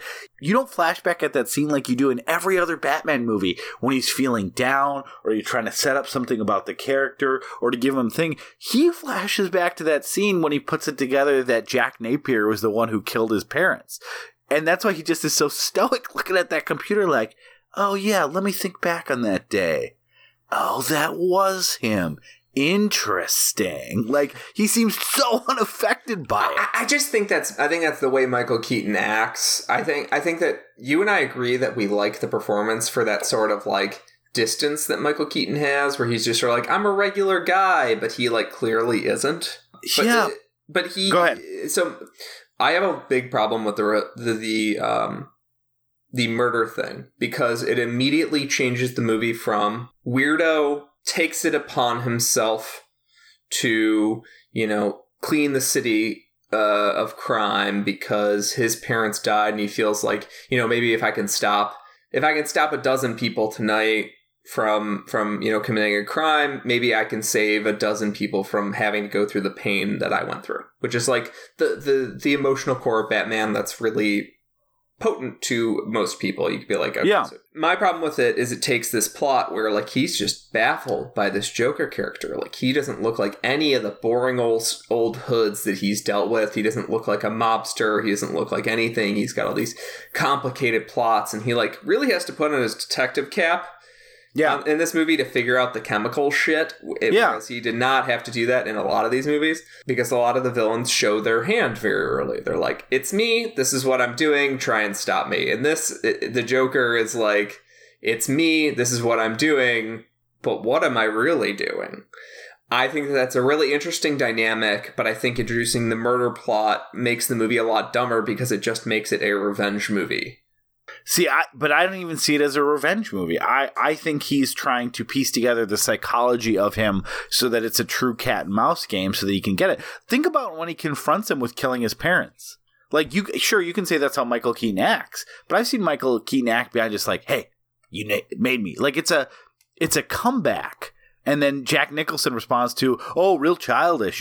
I said you made me, so now you get to say that to me. Like, there's nothing in there. Like, the look on his face when he's about to drop Jack or like not save him from the chemicals, like, that's the same look on his face when he throws that one-liner at the Joker's face. He does not seem like someone who's affected by that, but learning that about Jack Napier, I mean, think about it. He throws his own catchphrase in his face, like, you ever dance with the devil in pale moonlight? And then, punches him in the face. It feels like he's so removed from all of that, and But the fact that he's still thinking about it means that the movie is not any longer about it's not any longer about him saving Gotham. It's not about him saving Vicky. It's not. But I don't think it was. So no. Go ahead. Sorry. It's not about him saving Vicky. It's not about him saving Gotham. It's about him on a personal quest to revenge. Like, him having to come back. Like, why is saving Vicky and saving Gotham not enough for the movie? I don't understand why it's in. If it's not important to him, why is it in there? I think it turns into a revenge movie, which makes the movie dumber. So I don't think it does not feel like a revenge movie to me in any way, shape, or form. Also, I guess this is probably the open question for this then. Do you feel like he is saving Gotham to prevent innocent people from dying? Or do you think that's just part of like what gets him off, is like defeating villains? The sense I get, at no point does he seem to care about innocent people. He seems like he views this as like his version of chess. Like, yeah, saving people's good. He's not like I don't think a sociopath to the point that he would not want to save people, but he doesn't seem like disturbed or bothered that the Joker's like killing people on the news. He always gives that impression of, how is he doing this? How do I stop him? And how do I find out how he's doing this? I think that's Batman's thing also, is that like all he sees is suffering in the world, so he has built up this skin to it, yet he knows internally that like that's the deal. Like, you don't see Batman cry in the suit very often, because Batman's deal is that he goes after the people, and no matter what happens at the end of that, if people get lost, if he saves everyone, at least I was here. At least I could do something. And he might feel some regret that he couldn't do more, but like in this sense, I feel like Batman not feeling like that is just him being like, I'm in detective mode. I need to focus. Sure, but like, let's look at how this movie defines from the opening scene the terms of Batman. He doesn't save the family. He doesn't go give them their wallet back.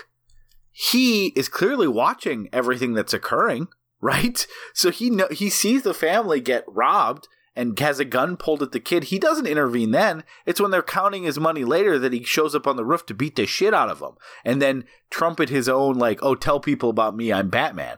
He doesn't seem all that concerned about saving people. He concerns more about like punishing or finding them when they go on the roofs and then like alerting people. I think this movie is giving you pretty clear terms that this is not a Batman or a version of the character. He saves people because it follows his what he wants, which is to be this lunatic running around with these things and defeating bad guys and stuff like that. But I don't get the sense that he's doing it for revenge. I don't get the sense that he's doing it to stop people getting hurt the way that he was hurt by his parents getting. And I definitely don't feel like I get the sense that he's doing it to save innocent lives. That's why I think my biggest complaint about this movie is the ending where they give him the bat signal, because I can't think of a version of this character that seems more disconnected from like communicating to the police at any point. Batman in the Nolan movies, finds the honest cop and wants to talk to him. There is like nothing between the district attorney. There's nothing between the police chief, the mayor, anything. Like he sends him the list at some point to a news station. Otherwise, it's just like him doing his own thing. And, you know, sometimes the police yell at him and shoot at him. And he just like, okay, I'm going to get out of the way now. I'm going to do my own thing. Yeah, that's the problem. Gordon is not. Gordon is terrible in these movies. You have to ask the question, which is a question that we usually don't ask on the show, because I think... Do you feel lucky? Well... Our approach on the show is to take the text as text. Yeah. And I think it's kind of unfair to take a movie as anything more than that, because that's the movie what we are getting. But I do think that the troubled production of this movie might mean that some of our problems with whether or not Keaton was a fully formed character, or why him and Gordon don't really have like a connection, and then there's just like an ending that is entirely about him and Gordon's connection, despite the fact that in 1989 a lot of people might not have known a lot of Batman's mechanics. No, I think the 60s show gave them the... I mean, they had that red phone that went... The 60s show was kind of a bomb. The 60s show was not on TV very long. It was sort of a Star Trek thing where, like, the cult picked it up later. Not really. I'm not trying to, like, actually you, but it was a huge hit. A huge, huge hit. It was, like, one of the biggest hits of CBS. And then in the second season, people got sick of it. Yeah. And so it got canceled after show, 3. But that's it. Star Trek was never a show that started in But this was a show that started in what, 1966? This is a full 23 years later. Like there's but it's not like a cult thing. Like it was a national phenomenon. It was a national phenomenon for a year, and then it went away, and then 23 years later we have this. Sure, but I still think that's enough to understand, like, Commissioner Gordon and, like, I'm just talking about basic mechanics. But, okay, so if that's a great argument for me. If people already understood the mechanics, people should have been doubly confused why he never even has a conversation with Commissioner Gordon, why there's no real nailing down of why... You know, how does the police department feel about Batman? They want to catch him because they think he's a weirdo, and they're like, what are you doing? You fucked up our strike. We had a strike going on, and you fucked it up. Like, that's the only thing we get a sense of. And then at the end of the movie, they're like, actually, Batman is good. I guess that's the question, because this Batman in this movie does not seem like he... If he wanted to work with the police, if he was interested in fighting crime, he doesn't feel like to me like he's interested in fighting crime. He feels like he's interested in, like, fighting and taking down people who he has chosen to be villains. So he has no reason to work with the police, because what he's doing is not in any way trying to work in tandem with the police. He's just out there spreading his name as someone who's going to go out there and do these things. So, like, again, I get it. Yeah, he doesn't have a relationship with Commissioner Gordon, but I think it'd be weird if he did in this movie. And that's why I think the weirdest scene in this movie, while I understand you want to have some triumphant ending and show the bat signal, it feels so out of place, because, like, when did he contact them? He seems like he couldn't care less about what the police are doing, or if his actions mirror them, or anything else. Like, he's out solving his own mystery. You guys do whatever you want to do, but I'm not doing this for the same reason that you're doing this, which is the difference between this and most Batman adaptations, where in most versions of Batman is doing this for the same reason the police are doing this. He just has different methods in a lot of ways. And in this movie, I don't think he's in some way a psychopath who's pointed himself at bad guys, but I don't think he's doing it to cut down on crime in Gotham. He's just doing it because that's how he feels good. That's how he feels comfortable. Yeah. The character is so fucking weird in this, because I think Michael Keaton is a really good Bruce Wayne, but I don't buy him as Batman. And so, and it's not that I think that the characters are entirely dynamically separated. It's that I think that Bruce Wayne in this movie is this really interesting, fully formed character. And then when he's in the Batman suit, he just, like, looks kind of wrong and awkward. And I can't pick up on any characterization that he's putting out into the world.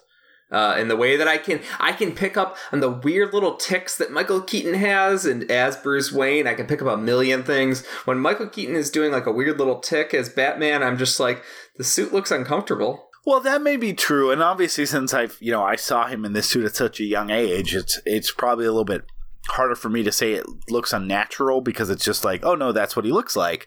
But I think, it's so funny that I know that he gets a lot of credit for playing Bruce Wayne as this person who's uncomfortable in his own skin. And I think that's true, but I love that because when you go to Batman, he always has almost like this half smile, and he just looks so satisfied to be doing anything, and I think that works so well with his other portrayal of Bruce Wayne. He does seem like someone who just wants to just find some crime, to scan police scanners, to stay on buildings, to find someone where he gets to go be Batman, because that's the only time he's really happy is being Batman. Like, the intensity and the look on his face when he's fucking around with crooks is like 10 times higher than even like his best moments with Vicky Vale, because that's where he's at home. And I love that. He just looks, he looks pretty constant, but he just looks like so happy. Like when you're not really smiling, because if you walked around with a smile all day, people would think you're a weirdo. Or the Joker. Or you had some botched surgery that left your face in a certain pose. But just kind of like when you have kind of a satisfied smirk or half smile, that's how he looks the whole time in the Batman costume. I love it. Yeah, he's definitely hard the whole time, right? Yeah, that's why you had to have that special body armor, because if he just wore tights, he'd just be walking around with an obvious erection the whole time. Oh no, I fell again. Well, he would just walk exactly like RoboCop. Yeah, exactly. Oh, Batman, are you part robot? Nah, just this penis. Everything I'm doing is making me feel real good. So, I mean, I don't disagree with some of your criticisms. I just love this Burton version of Batman that it hits the broad strokes of the character, but really makes him like just, I'm making a movie about a weirdo that gets off on beating up bad guys and staying one step ahead of these other people with their schemes. Like, he's like, I'm going to solve all these schemes. And that's it. That's his whole thing. And there's not really a theme, and there's not really a tone, and there's not really a message. It's just, I'm going to make this with funny lines and exciting actions and gorgeous set design and gorgeous design and costumes and that's it. It's going to be a movie about a weirdo who likes punching bad guys. Yeah, there's a lot to love here. So let me backtrack. Yeah. I did not intend to seem like the villain here. Let's have a love fest here for the last few minutes. I think. So hold on. I want to say I really like that conversation, because I think I totally respect your view on the movie. I'm not trying to take that away from you, because if anything, it helped me crystallize even more so why I think this is such a unique take on the character. While still fitting a structure. Stronger? I think you just made me stronger. So if anything, I'm even more tuned in. But again, it's not that I'm not saying that you're wrong. It's just that I just see a lot of what you feel is missing as strengths and kind of the whole point of the movie, or the way that Burton is very purposely trying to portray Batman. Yeah, I think that Burton built in and baked in a lot of himself into the role. The weird outsider who doesn't feel totally at home with all this Hollywood bullshit. And I think that there's a power in that, and how weird the movie feels, and yet it was positioned as the biggest movie ever, and people took it as the biggest movie ever and internalized a lot of his lessons. But I need to talk about the last thing I'll say that doesn't work for me in the movie. So Aaron, What state are you currently residing in? Minnesota. Can you maybe guess what I want to talk about right now? Who's the biggest Minnesotan you can think of? The tallest? Paul Bunyan. Who's the well, this person is very short. Famously short. Oh, Prince. Yeah. Oh, you don't like the Prince songs? Get the fuck out of here. No. I like the Prince songs. I think that they are poorly used in the movie. It is so I mean, to be fair, watching Jack Nicholson try and dance to Prince songs, because Jack Nicholson can't dance at all. He can't dance the Bat dance at all. And the Prince songs are great. Don't worry. I listened to the Prince songs. I need to put this down right now. Before I criticize Prince, hold on. Before I criticize Prince, I need to put something down here. This is not Prince's fault. They asked him to make some pop songs for a Batman movie. The editor and whoever the fuck asked him to make pop songs for this Batman movie misstepped wildly. I think Prince is better than MJ. I think he's a goddamn genius. I think his songs should not have been in this movie. So- and I listen to them separately, and they are great songs by themselves. Look, you're on the side of history on this one, Peter. I'm going to give you that. So, Am I? I thought people loved the Prince stuff. no, I think there's a general consensus. Even like Shaun of the Dead. Remember when they had the Batman soundtrack and they're like, "Yeah, shoot that fucker one." I think there's It's not a Labyrinth situation. No, I think there is as much a consensus as you can get on the internet that even if you like the Prince songs, what the fuck are they doing in this movie? Here's why I think they work. Here's my quick 60-second defense. One, there's only 2 songs. And they play like that are most used in of the movie, songs. and both of them are used diegetically. So you can make the case that Jack Napier is a big fan of who knows if his name is Prince in this Batman universe, but this artist, because he plays them when he goes and has fun. He plays them at the museum, which is a scene I love because those henchmen are the most enthusiastic henchmen in any comic book movie. They love being henchmen. Oh my god, they love fucking up that museum. They're dancing all around. They have their own thing going on. And he has to tell them, the Joker has to tell them not to spray paint a certain portrait because he loves it. Yeah, they're so into it. They're like doing their own dances to it. I'm assuming he did not have to pay the henchmen in this movie. They're not hired goons. They're there for the art. Yeah. They're like hipsters that like follow a band around.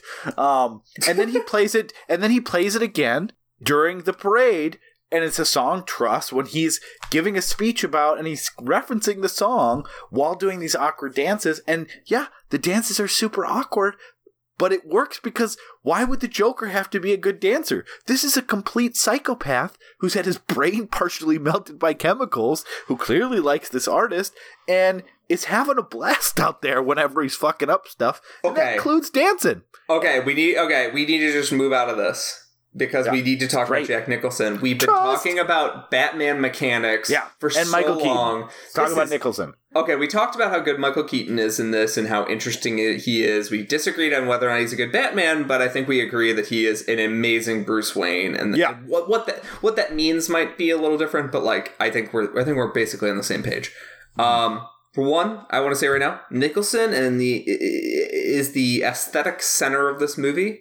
Mm-hmm. I think that he's the real star here. The aesthetic, the tone, and the score are the stars here. Kim Basinger, I think, takes a really thankless role, actually, and turns some magic into She's really good at it, but again, we talked about this. There's a lot going on. She's there so you get... she's there so that you get a couple scenes with Bruce Wayne. That's it.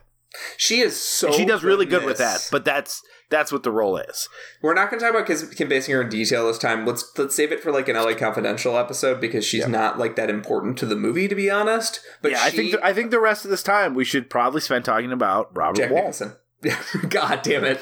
Robert Wall is such an interesting dude because like Bruce Wayne. He was like this nerd stand-up 80s comic who like he was in like a couple really major movies for no reason other than the 80s loved stand-up comedies or stand-up comics, and he's just in this movie. Like why is he in this movie? Like doing snappy bits and throwing one-liners at Kim Basinger? He's not in this movie that much, but he's just so big he stays with you because he like disappears for an hour and a half, and then at the end he's like trying to save people when the gas is coming. But we don't need to talk about Robert. Yeah, so we'll do that when we have our Arliss year. We will do our Arliss year of Arliss with a dollar sign. You mean Arla money? Arliss dollar sign. I think it's 2 S's, one with a dollar sign. So it's Arliss dollar sign. Wait, only one of the S's is with a dollar sign? I think there's 2 S's at the end of Arliss. There is. But they're both not dollar signs? Oh, let's just look. The fans need to know. The fans need to know. Arliss was the first time that I was ever No, you're right. You're right. It's Arlie dollar sign. Thank you for edifying my truth. Yeah. So Jack Nicholson is the ballast to the movie. He makes the whole movie just work. He's so fun. He was another person that everyone threw out with the bathwater when I'm not going to sit here and tell you that Heath Ledger's performance isn't better in the sense that, sure, they both portrayed the same character, and Heath Ledger gave one of the most iconic, best performances of all time. So sure, it's better, but in some ways it's also like saying like, oh, which is a better movie, like Casablanca or It Happened One Night? It's like, I guess Casablanca is clearly like a top 5 movie of all time on a bunch of different scales, but like It Happened One Night is charming and fun, and it's also a really good movie. Like, you don't need to compare it to Heath Ledger. You can say that this is just a great Joker performance. Yeah, I agree with you. I think it's entirely rude to try and compare the performances too much. I think it's fair to be like, compare them to on approaches. But I think their 2 approaches are for 2 different fucking movies. Like, this movie is so different from Dark Knight. That's part of the reason I defend the Nolan movies, because I do think that you don't need to defend them. They're great movies. I think the particularly Dark Knight stands out from kind of every other superhero movie that we've made in the past, like 15, 20 years. And I love a lot of Marvel movies, don't get me wrong. But I think it stands out in a specific way. I think that the performance that Nicholson gives in this movie is so funny and so singular. And it's expert casting. By the way, it took some behind the scenes. It took some wrangling. They basically used Robin Williams as bait to get Jack Nicholson in there. Yeah, let's talk about the Robin Williams stuff when we do Batman Forever. Because he was really trying to do something. I think it makes sense to talk about it then, because I just don't want to. Yeah. So he basically Jack Napier - the Joker is a recontextualization of the character. I think this is actually one of the more interesting recontextualizations, that Batman literally created him as opposed to figuratively created him. Yeah. He created an environment that created a Joker, is way more subtle and way more, realistic. Yeah, and more thematically resonant. But that's the thing. This movie doesn't have subtext. So he literally created him by pushing him into a vat. Yeah. Or might as well have pushed him into a vat. Yeah. So Nicholson is this animal, this person that he goes from a guy who's he's a little bit of a preening sociopath who's like he's actually kind of close to Patrick Bateman in a weird way. He's this preening sociopath who's sleeping with his boss's wife, boss's girlfriend, whatever. And it feels like more of a power play than a lust or love thing. Yeah, he just wants to be the Grissom. Grissom is the mob boss played by Jack Palance, who is in this movie not for a long time, but is really great. I feel like the other line of this movie I say all the time is, "You are my number one guy." Because that's which is even better, because I love when the Joker mimics Jack Palance doing that. So that is the best Joker moment when he does that, because that also makes the movie very clear. Like, wait, why do people follow the Joker? He seems to murder his own henchmen quite a bit. They're enthusiastic. They love the art.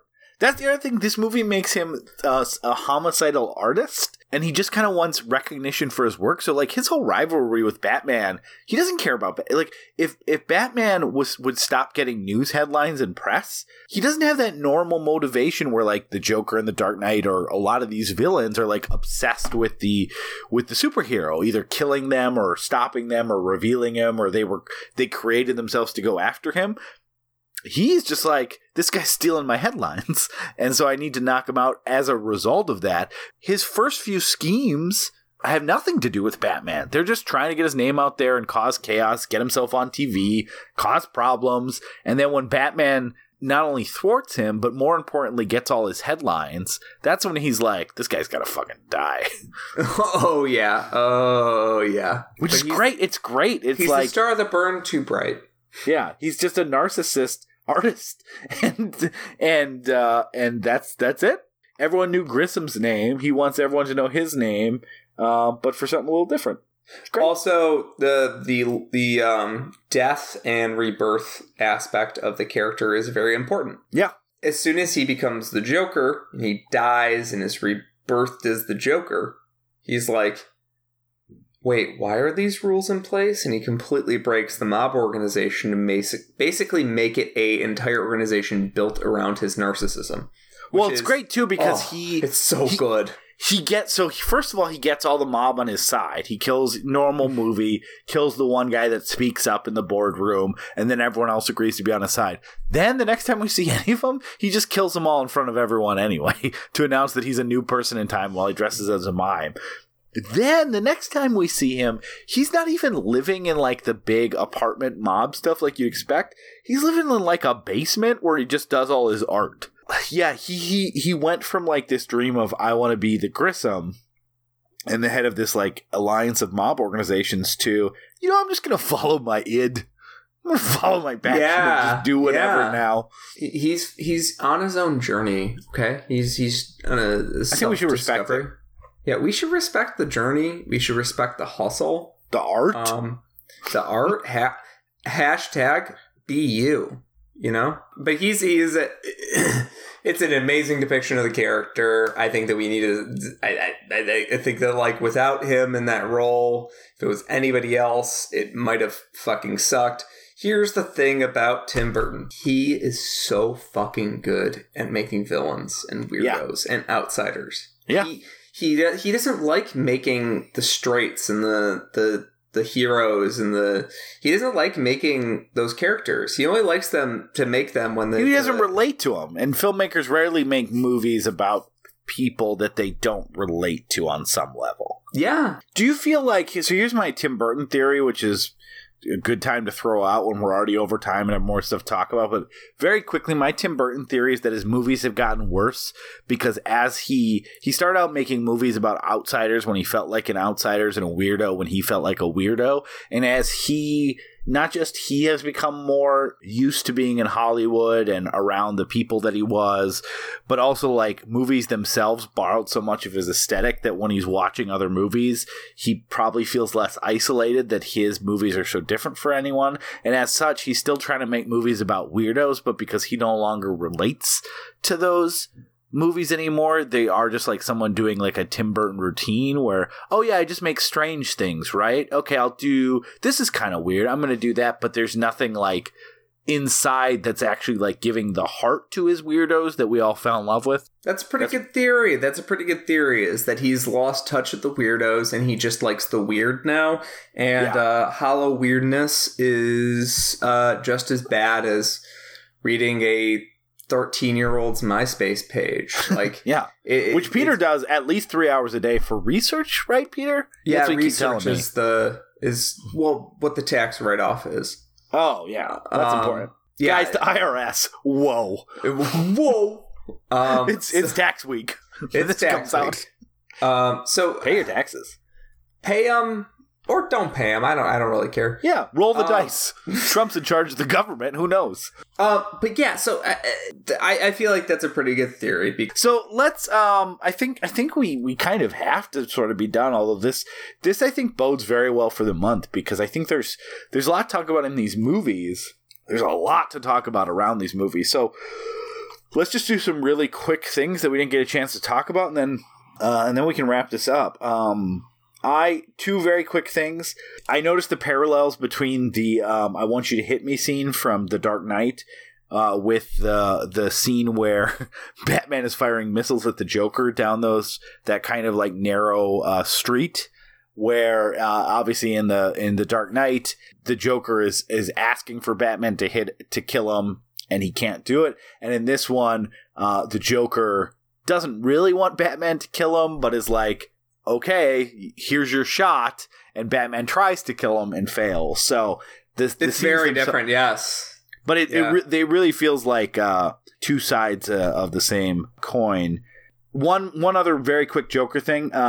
It's really a triumph of design of this movie that the creepiest the Joker looks and the scariest he looks is when he is wearing the human makeup over the Joker makeup. That kind of fucked me up a little as a kid. I think that was the most scared I was, because it's just such a weird color on him with that messed up face. Is that just Jack Nicholson in shiny makeup? with his mouth still there. So I feel like so Jack Nicholson, shiny makeup, and then in the scene where he wipes away sweat, he is wiping white paint on. No. I think that's the deal. I think that he's wiping white paint onto his forehead. So that's what confused me as a kid. So when he falls into the vat, that changes the color of his hair and his skin and everything. So what he's doing... No, I mean in production. In the movie, I think it's the opposite. In the movie, his skin is actually white, for sure.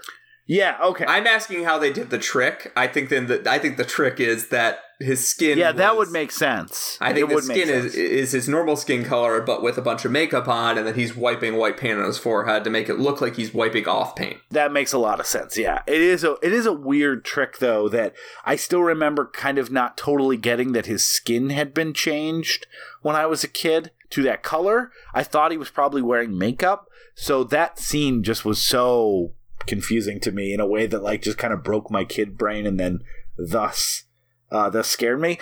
Proceed into my final thoughts on the movie. No matter what you think about Batman, whether or not this was a production issue, that's why sometimes Batman seems a little weird and the characterization of Batman seems a little weird because they had to maybe shoot, multiple retakes and multiple versions of different characters to like make it all fit together. Regardless of what you think about that, the one thing the movie is missing is that sort of like human Gotham element. Like, who are the people below Gotham and who are the people below Batman and the Joker that have to deal with all this bullshit?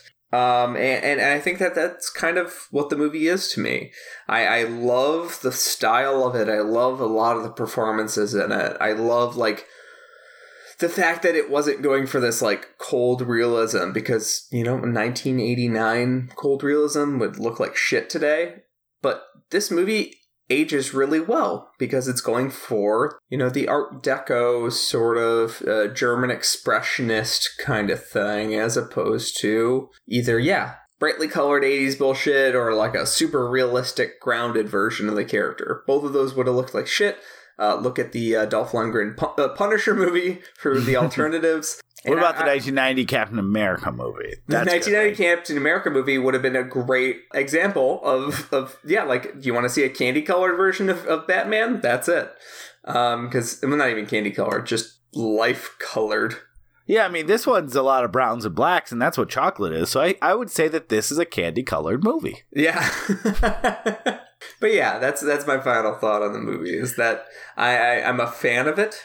I really dig it, but I have some qualms with the way that it is structured, and I do not put a lot of those on Burton. I put a lot of those in the producers not having faith in Burton to realize his strange vision. He definitely got that chance in the movie we're going to be talking about next week. Yes. I guess, the part about not getting to see the Gothamites doesn't bother me, because to echo I kind of talked a lot about my overall thoughts on this movie for a lot of episodes. So I don't need to go through it. But, Batman, I don't see Batman as caring about the Gothamites, and I don't see Joker as caring about the Gothamites all that much. Either of them, they're both just kind of pawns in their chess match. It just so happens Batman's on the side of saving them and Joker's on the side of killing them. It wouldn't make sense to me, but I really love this conversation. I'm very excited for this month, because one of the fun things that happens sometimes on this podcast is where Peter and I both really like a movie, but we find that our take on the movie is completely different, and that can be kind of fun, because there's obviously we both like the movie for the same reason, or that kind of discussion you have with people. And then there's we are on opposite sides of the coin, and I like the movie and so hates the movie. And sometimes it's fun to be like, we both see this movie in a different light and from a different perspective, and maybe disagree with what it's trying to accomplish, but we both like the movie. Where's that difference coming from? So we're not arguing about whether the movie's good or not. We're basically arguing or having a discussion about why we think it's good, while disagreeing with the other person's opinion of why it's good, because we think that part's bad. And I know that's convoluted. It's kind of what's happening, and that doesn't happen that often. I think it doesn't happen that often, I would just say on this podcast, but in general, because normally if you're coming from a movie from two different perspectives, it's rare to like I think it's a rare position. And so it's happened a few times on the show. I like when it does because it lets us kind of bounce our opinions off each other very well while disagreeing with each other's like supporting paragraphs while agreeing with each other's theses. So it's always a lot of fun. So I loved this conversation, and I'm excited to see where it continues the next 3 episodes that we do, because obviously Batman Returns answers a lot of your problems with a lack of theming. It doesn't really answer your problems about caring about Gothamites or Batman's interpretation, but it definitely is getting at a little something deeper, and it also takes away some of the problems with Burton not getting the full kind of final cut control. And then we're going to go to someone deciding that how do we back away from that Burton vision while still keeping people in the theater. So I'm very excited to talk about where this all goes the rest of this month. Yeah, I am very pumped because we clearly have a lot of opinions on what Batman is and should be, and they're just far enough away that we can have a good discussion. So yeah, Batman Returns next week. It's gonna be a weird movie, right? I'll say, so I usually rewatch Batman Returns every Christmas. I knew we were doing this for this month when Christmas was around, so I didn't watch it this year. And I haven't watched it as of this recording, so I'm itching and excited to watch it. As excited as I was to watch this, I'm even more excited to watch Batman Returns because I feel like skipping it this year, there's something like missing. There's a hole that needs to be filled. Do you want to rephrase that last part? No, I want to say it louder and slower. There's a hole in me that needs to be filled. It can only be filled by Danny DeVito. Preferably squawking. All right. And then for Batman Forever, we're going to be joined by a new guest that we're very excited to have on who was very excited to talk about Batman Forever, which is perfect because that's a weird one. That's like not as negatively received as Batman and Robin, but then some people say it's actually worse nowadays. And a lot of people loved it because, I mean, there was 2 years where if Jim Carrey was in the movie, it was your favorite movie of all time. So Luke Seckington is going to join us to talk about Batman Forever, and then we're going to wrap this up with Batman and Robin, which still may have a guest, but at this point, that's like 8 years away, so who knows what's going to happen. But we're definitely going to be talking about that, and we'll talk about what we're doing for May soon. But you know, if you figured out what we did last year, you may have an idea. May have an idea. You may have an idea. You may have an idea. Let's do this all 4 episodes where we tease it like this and then never remember to say what it is. Watching Peter, the days go by, let the water hold me down. Peter, I know it's time to end this episode. You know how? How? You gave me the single! Good night. It's the worst line delivery in the world. Good night and good luck. Batman. Good night, good luck, Batman. Good night and good luck, Batman. The Edward R. Murrows of Gotham. Good luck tonight, Batman. Yeah, good luck. Go get out there. Go get some bad guys. Get out there, sport. Go do some Batmaning. That's Alfred, like, rubbing his cowls and then, my hand's bleeding. Sharp cowl. All right, now really, for good night for real this time.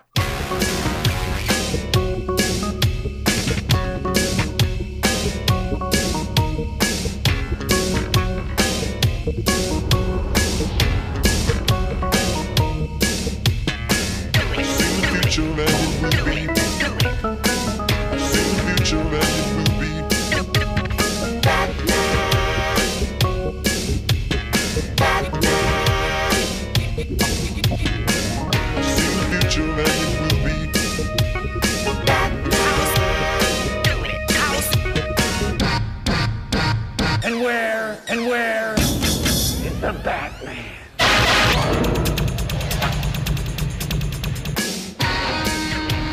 I folks. Thanks for listening to We Love to Watch. Thank you so much for listening to our show, and we've got just a few quick announcements for you. There ain't nothing in the rule book that says that we can't do some of our own plugs, baby. If you'd like to talk to us, tell us we're stupid, tell us we're beautiful. The quickest way to get to us is our Facebook group, facebook.com/We Love to Watch, or our website, WLTWpodcast.com. Leave us a comment, tell us we're doing a good job. Only tell us we're doing a good job. We're so sensitive. We're sensitive boys. We're soft boys.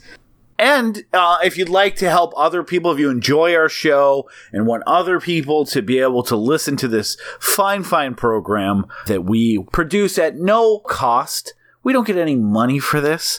You guys have yet to pay us anything. We live and we breathe off of good reviews from iTunes. So if you would please go to iTunes, review our show, give us a positive rating. We would love to get more and more people involved in this show and this community. I know you hear it all the time, but it really does help. And we're also available, if you don't use iTunes, we're also available on Google Music, Stitcher, TuneIn. We're currently on SoundCloud. We'll take that out if SoundCloud goes away. That's it. Thanks for listening. Stay tuned, guys, on our Facebook page especially. We're going to have a lot more polls, a lot more prizes, and a lot more interaction with you guys. So keep it tuned in. Let us know what you guys are thinking. And again, above all else, thanks for listening to We Love to Watch.